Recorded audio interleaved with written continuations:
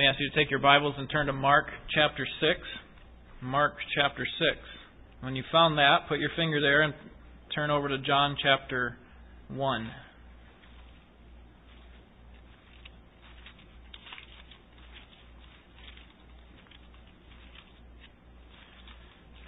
Mark 6 and John 1.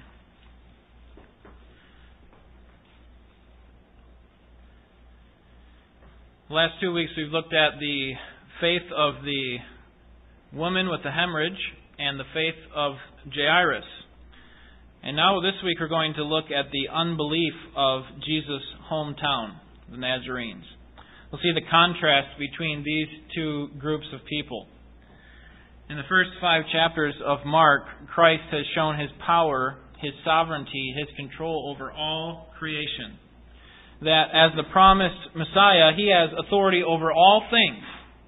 We saw that He has authority over sin, that He has authority over sickness, that He even has authority last week over death.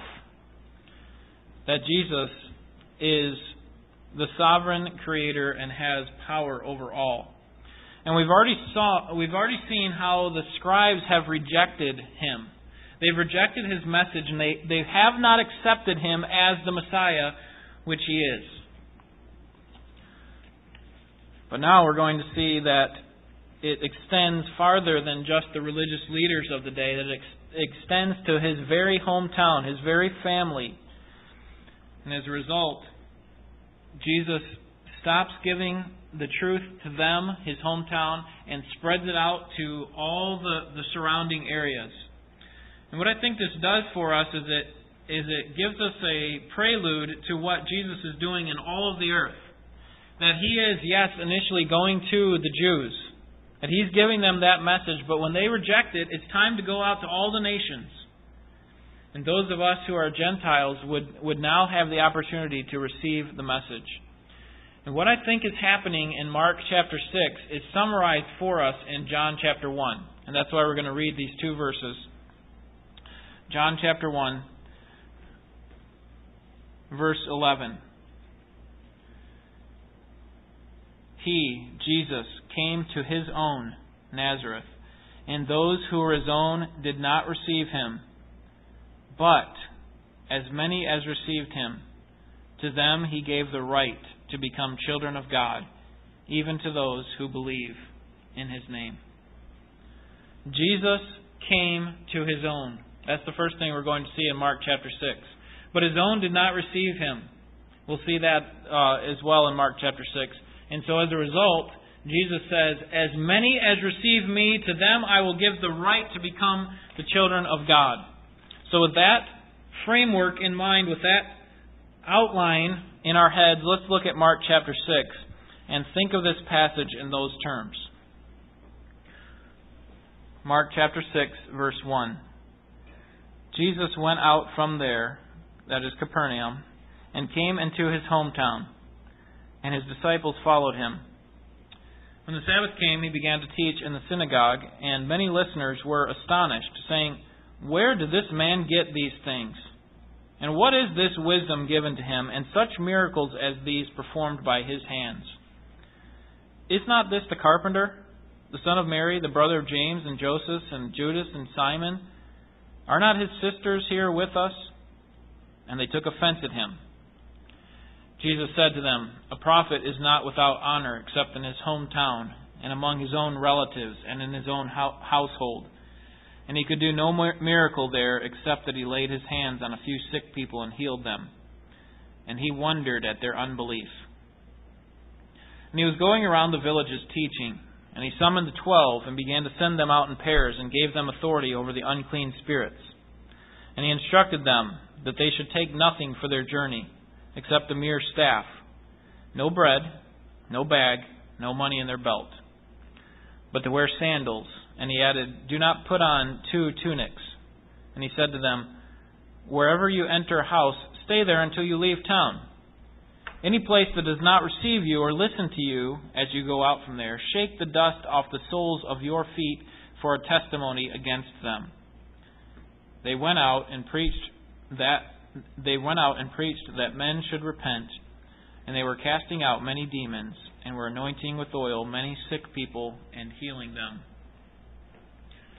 Christ came to His own people, but His own received Him not. But as many as received Him, to them He gave the right to become a child of God. First thing that we're going to see is that first part of John chapter 1, verse 11, and that is in verses 1 and 2. Jesus came to His own people. His own people are found in His hometown. You see that in the first part of the verse. Jesus went out from there and came into His hometown, that is Nazareth. We know that this is His hometown because chapter 1, verse 9 tells us. Turn back there with me. Mark chapter 1, verse 9.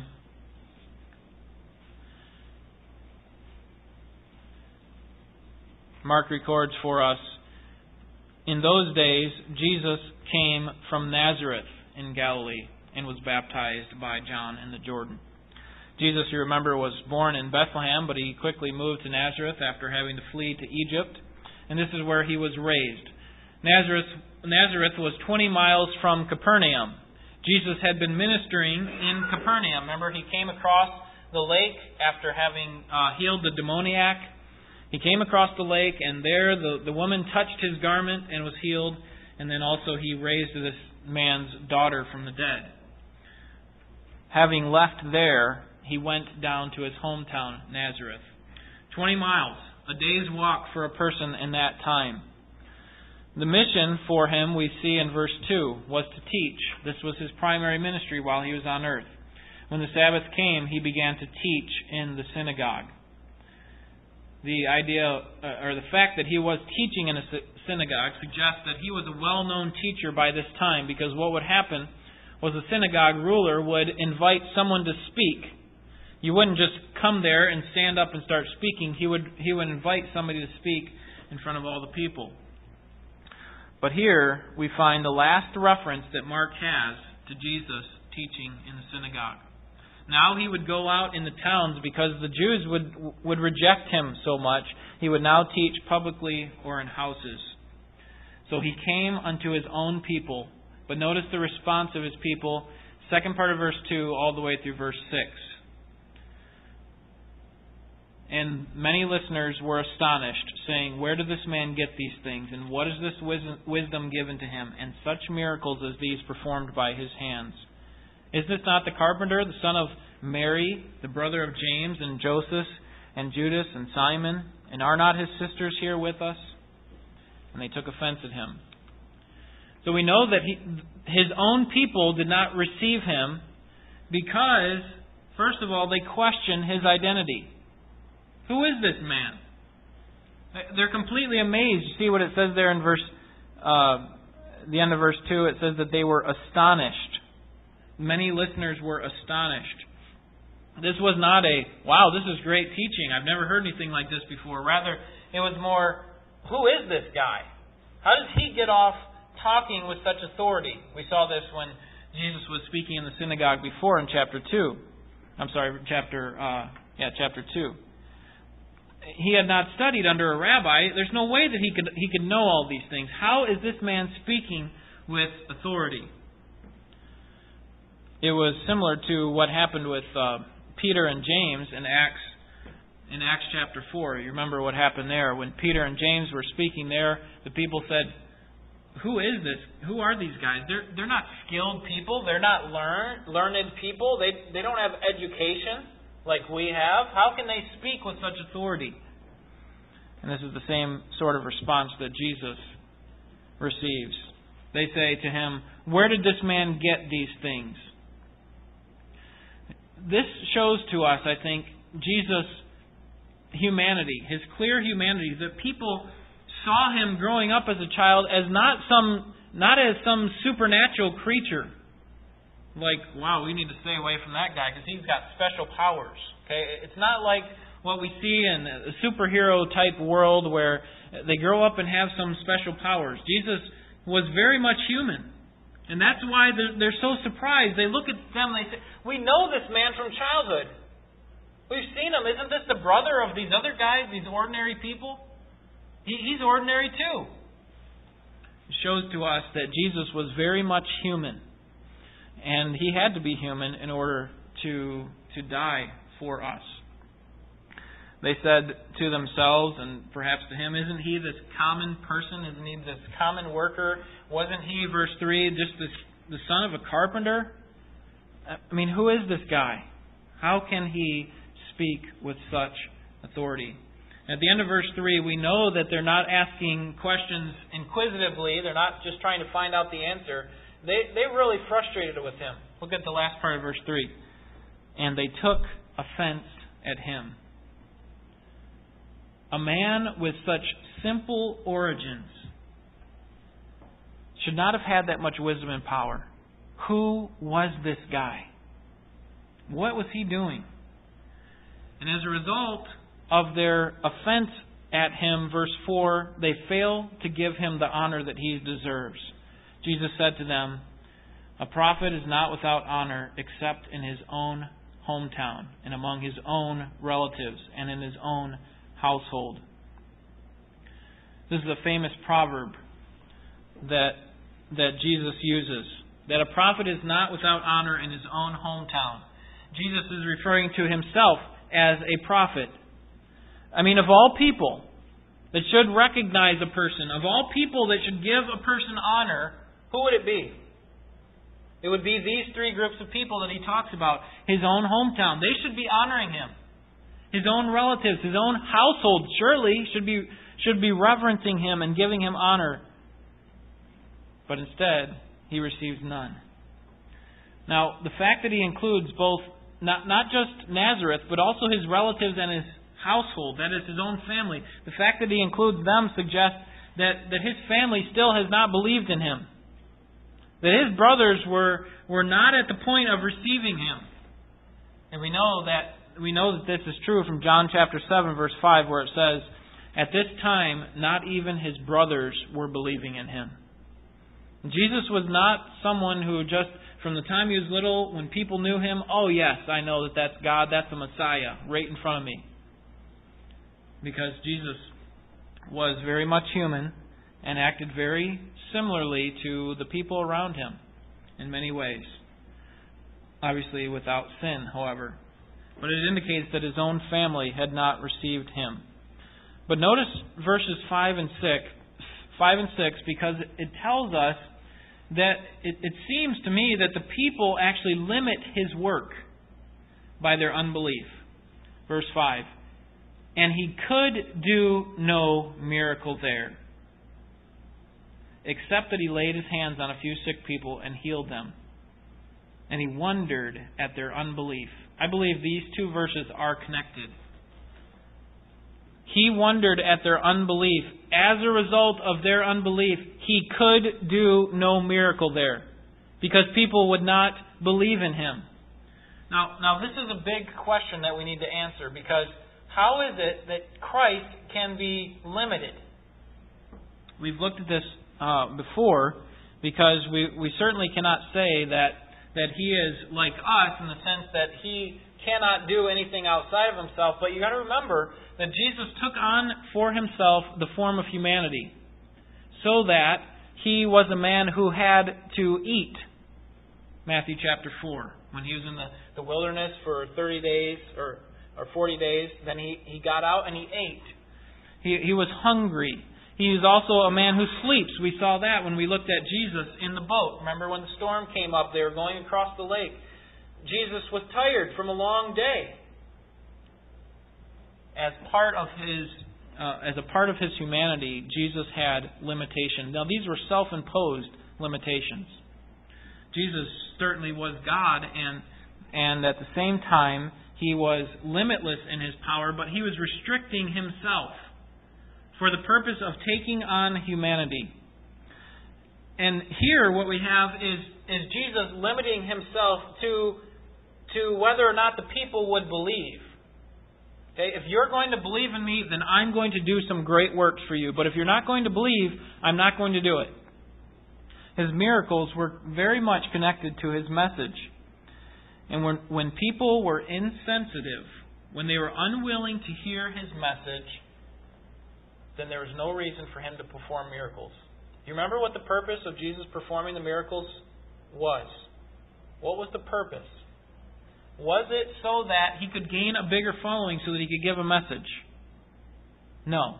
Jesus did not need to do that. In fact, He already had a huge following. He didn't want to gain a bigger following. Was it so that He could just receive all this great notoriety and popularity? No. His miracles were for the very purpose of authenticating His message. Jesus performed those miracles in order to authenticate His message, to show that, yes, I am God. You see, what I've been telling you is true, and I'll show you. Here you go. And so His miracles were connected to His message. And His miracles really were preserved for those who are ready to believe. His purpose in the miracles were not to entertain. He was not trying to gain a following in that sense.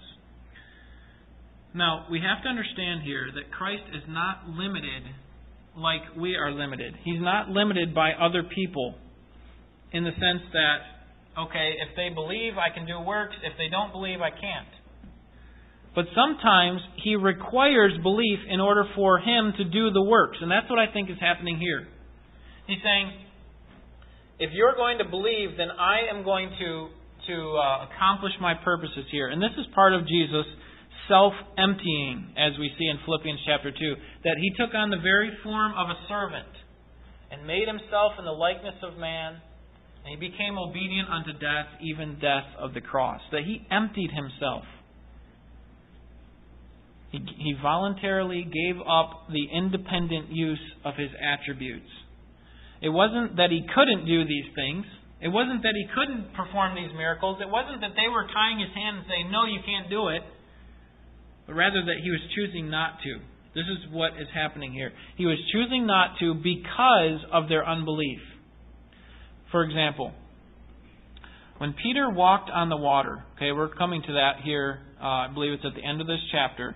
But when Peter walked on the water, do you think that Jesus would have called him out of the boat? Okay, think of that story.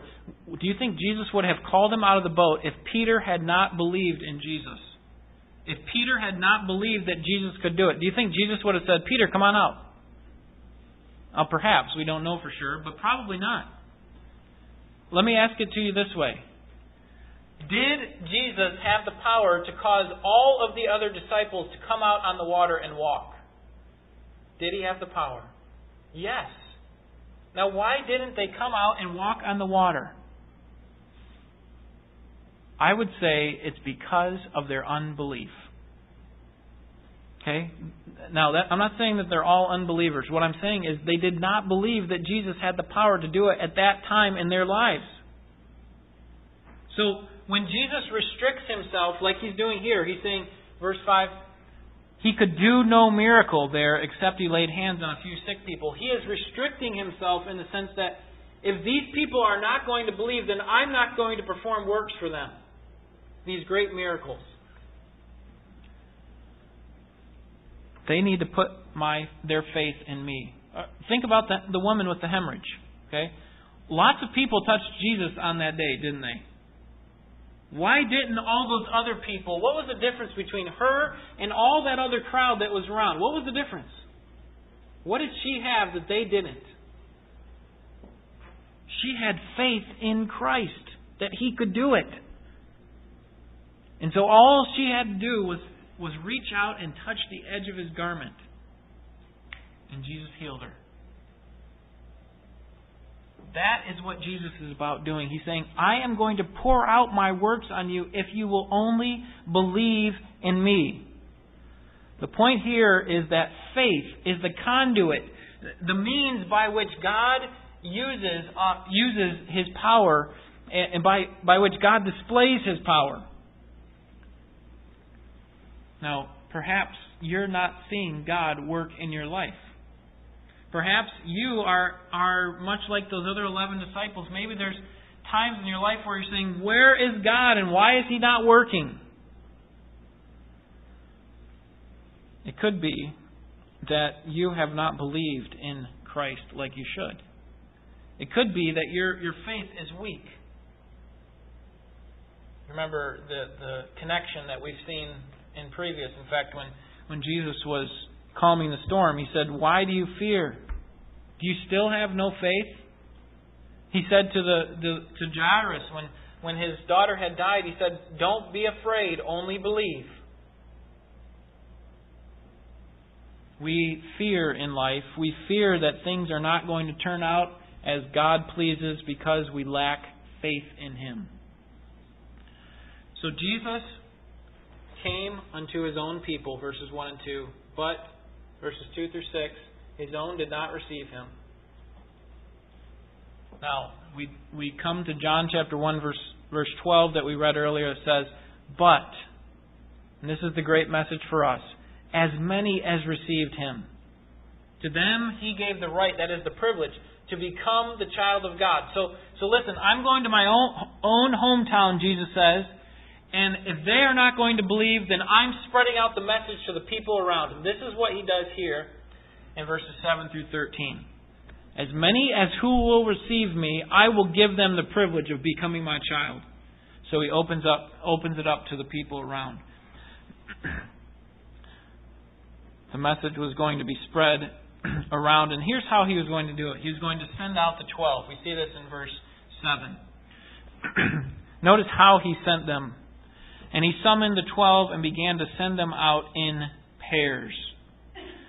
Now, this had been anticipated that Jesus would send these people out, because in chapter 3, verse 14, it says that Jesus called these 12 disciples to follow Him, and He was going to do it for the purpose of teaching the gospel and being able to cast out unclean spirits and do miracles. So we kind of anticipated that Jesus would eventually send these people out. But here we actually see them going out for the first time. And He sends them out in pairs.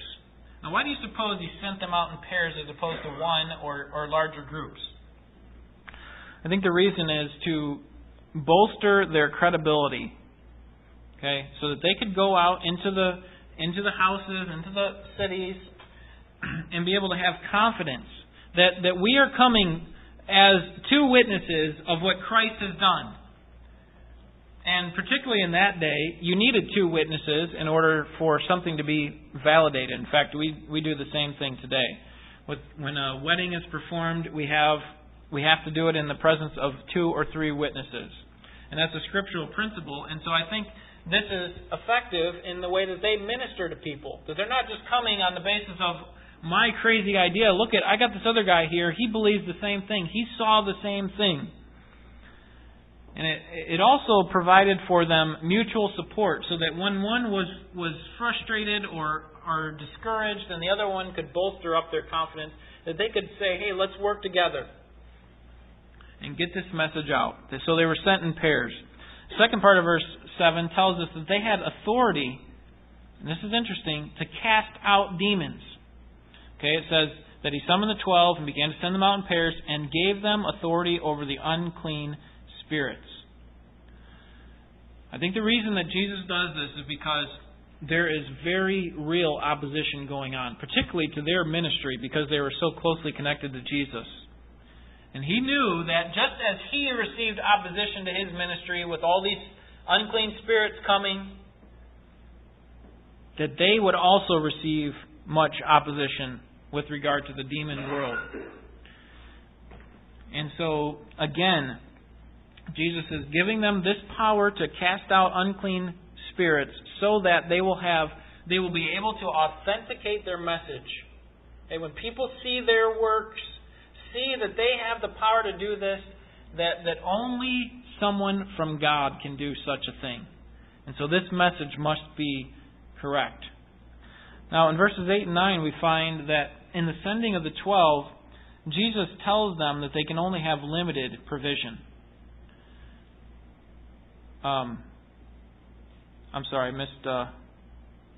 Verses 8 and 9. Yep. "And He instructed them that they should take nothing for their journey except a mere staff, no bread, no bag, no money in their belt, but to wear sandals, and He added, do not put on 2 tunics. So they had limited provision. The tunic there that you read in verse 9 was the inner garment. And people in that day would often wear a second tunic. The second one would be used for keeping themselves warm in the cold night air. And the implication I think that Jesus is making here is that all of the securities of life, okay, your money, your food, your extra tunic, your extra blanket or whatever you need, you need to put that stuff aside. I'm going to take care of all those things. And what you need to do is you need to go and trust God. Trust God that He will provide for you while you're out there. And He's going to tell us how they will be provided for.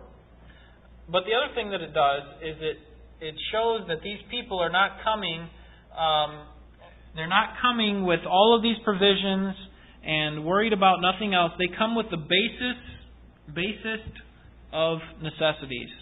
That they have the very least that they possibly can have when they come into a city and start preaching the message.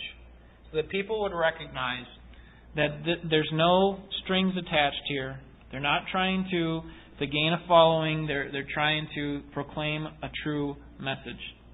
And so in verses 10 and 11, we have this purposeful mission that Jesus sends them out on. And He said to them, "Wherever you enter a house, stay there until you leave town. Any place that does not receive you or listen to you as you go out from there, shake the dust off the soles of your feet for a testimony against them."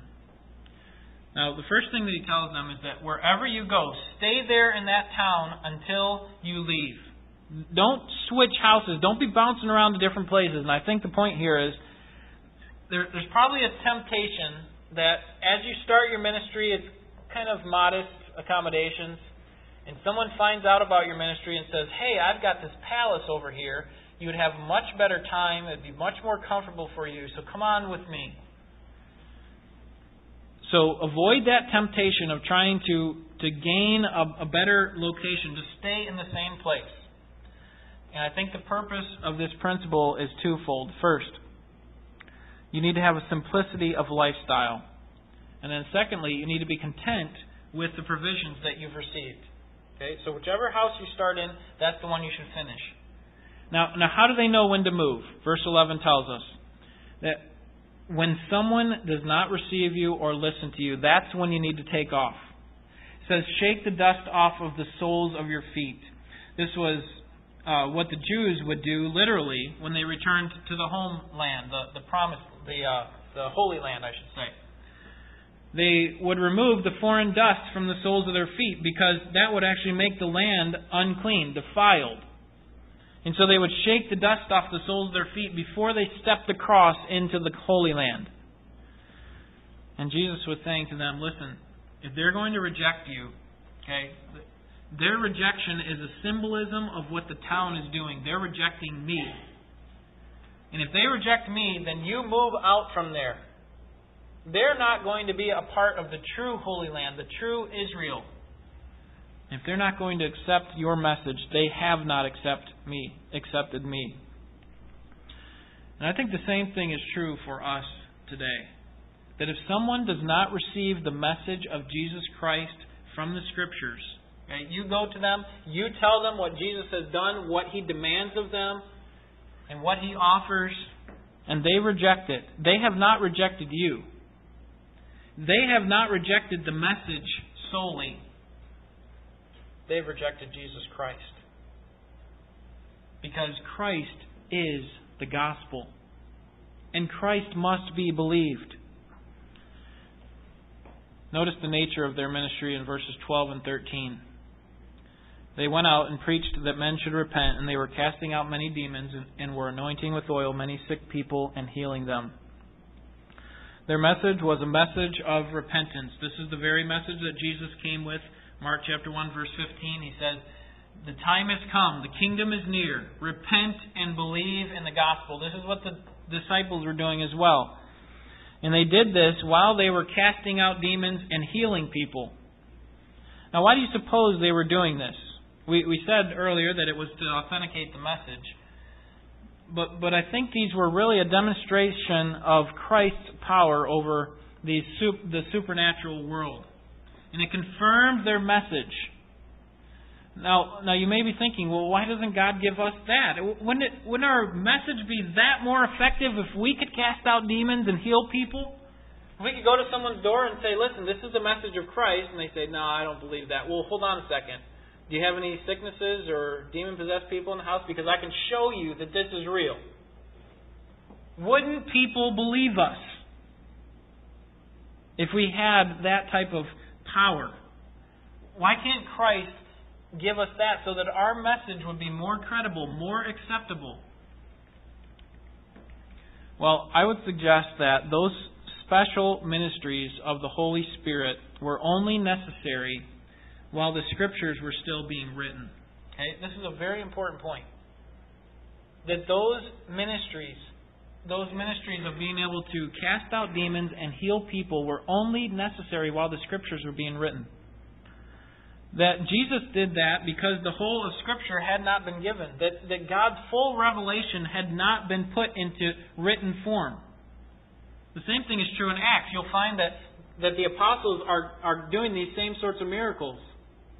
But still, the Scriptures had not been fully written. Do you realize that we have the second best revelation that there possibly can be from God? Okay, the first is Jesus Christ Himself. Hebrews tells us that He is the exact representation of God. But the second best revelation is better than powers, miracles, being able to cast out demons and heal people. The second best revelation is the finished Word of God. We have that. And that's all people need. Do you realize that? That's all you needed to come to Christ. You didn't need to see some miracle performed. You didn't need to see God work in an extraordinary way. All you needed was the Scriptures, because that is how God speaks to us today. And as I've stated before, people will not believe. If they have not believed Moses and the prophets, they will not believe even if someone was raised from the dead in front of their eyes. Do you realize that? If you went to someone's house, someone had just died in their house, you gave them the message from the Word of God as God wanted you to give it, and they rejected it. And you said, you know what? Hold on a second. Let me raise your son from the dead, and then maybe you'll believe. You know what Jesus says? No. John chapter 11, it will not happen. If they have not believed the message from the Scriptures, they will not believe if someone is raised from the dead. We don't need those miraculous powers today. We don't need any special abilities in order to make God's message more credible. It already is credible on its own. And so that's all we have to give to people. The message from God today, from this passage, is that Christ came to His own people, the Nazarenes, and we could say by extension the Jews, but His own people did not receive Him. So He allowed the message to go out to all people so that as many as received Him, that as many as accepted Jesus Christ as their Savior, He gave the right, the privilege to become His child, even to those who believe on His name. That message was rejected by His own people, but it was offered to you. It was demanded of you. Jesus came to earth to take the penalty of your sin upon Himself. The wrath of God that you deserve because of your sin was placed upon Jesus Christ, upon His shoulders. And He died for you. And because of His death, He offers to you the opportunity to become a part of His family. That's why He says you have the right now to become a child of God. All you have to do is trust in Him alone for your salvation. Saving faith includes two primary aspects: repentance and belief. Repentance is simply turning from sin. It's a change of mind about sin and about God and about righteousness. It's changing from what the world thinks to what God thinks. It's a belief. We also have to believe. In addition to repentance, we also have to believe. That's why in John chapter 1 verse 12 it says that it is even to those who believe on His name. That means just believe in what His name represents. That's why Romans chapter 10 verses 9 and 10 say, if you confess with your mouth the Lord Jesus and believe in your heart that God has raised Him from the dead, then you will be saved. God's not going to twist your arm. He's not desperate for your response. He simply lays out the demand for you. Believe in me. And it's your responsibility to turn to Him because He is your rightful owner. He created you. He's doubly your owner because He bought you with the blood of Christ. And so your response is to turn to Him in repentance and faith. And your choice here determines whether He will judge you or whether He will accept you. He doesn't accept you on your own merit, Titus chapter 3, verse 5, but on the merit of Jesus Christ and His righteousness. And so we, not just at the time of our salvation, but continually throughout our lives, should shout with the songwriter, I dare not trust the sweetest frame, but wholly lean on Jesus' name. On Christ, the solid rock, I stand. All other ground is sinking sand. Are you trusting in Christ? Do you realize that when you turn to Jesus, that He could actually marvel in your unbelief? That's what it says in verse 6. And He wondered. The word literally means marveled. He was amazed at their unbelief. There's only 2 times that it is recorded in Scripture that Jesus was amazed at something. One is here. People who should have believed did not. He was amazed at that. The other time when someone shouldn't have believed and did. That was the centurion. Remember the centurion said, Jesus, will you heal my child? And Jesus said, yes, I'll do it. And he said, well, why can't you just say it with a word? And at the end of that, Jesus says, I haven't seen such faith in all of Israel. And the word that is used there is that He marveled, He wondered, He was amazed at that person's belief. That's Luke chapter 7, verse 9. Does Jesus ever marvel at you and me? If so, what does He marvel about? Does He marvel at you like the centurion from Luke chapter 7? That, wow, a person who you wouldn't expect to believe actually believed? Or is He marveling at you because you've had so much given to you and yet you don't believe? I'm afraid that He may marvel at us like He marveled at the Nazarenes. Perhaps He looks at you and me at times and says, here's a person with loving parents, has his own copy of my entire written revelation, the Bible. He has a church. He or she has a church that prays for them, faithful teaching from the church, a comfortable home with lots of opportunities and encouragement, a job, and yet this person wants nothing to do with me. And Jesus is amazed at our unbelief. I think Jesus does marvel at us sometimes when we sit under the preaching of the Word, enjoy the fellowship of the saints, know all the Bible stories, all the quiz answers, and there's still no zeal, there's no heart behind it. No desire to grow, no effort to put Him first. And so I would say to you and to myself that Nazareth here in Mark chapter 6 is a warning to us. That familiarity can breed a spectacular unbelief. That the more or sometimes when we sit in things and don't allow the truth to grip our hearts, it can result in a spectacular unbelief. And all the while we can be coasting through the course of life, thinking that everything's fine because we're checking off everything on our list. God wants us to check off, and we think it's okay.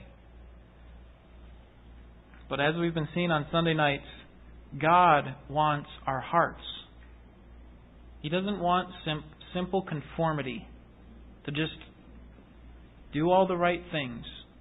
He wants us to do the right things with the right heart behind it. Do you believe in Jesus, and are you following Him? What is it that He is marveling about in your life. Hopefully, it is as a result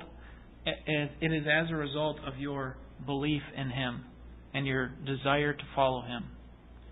That is the challenge that we should learn from today, that Nazareth did not believe, but we have the opportunity, and with great joy we can follow Him with a heart to serve Him.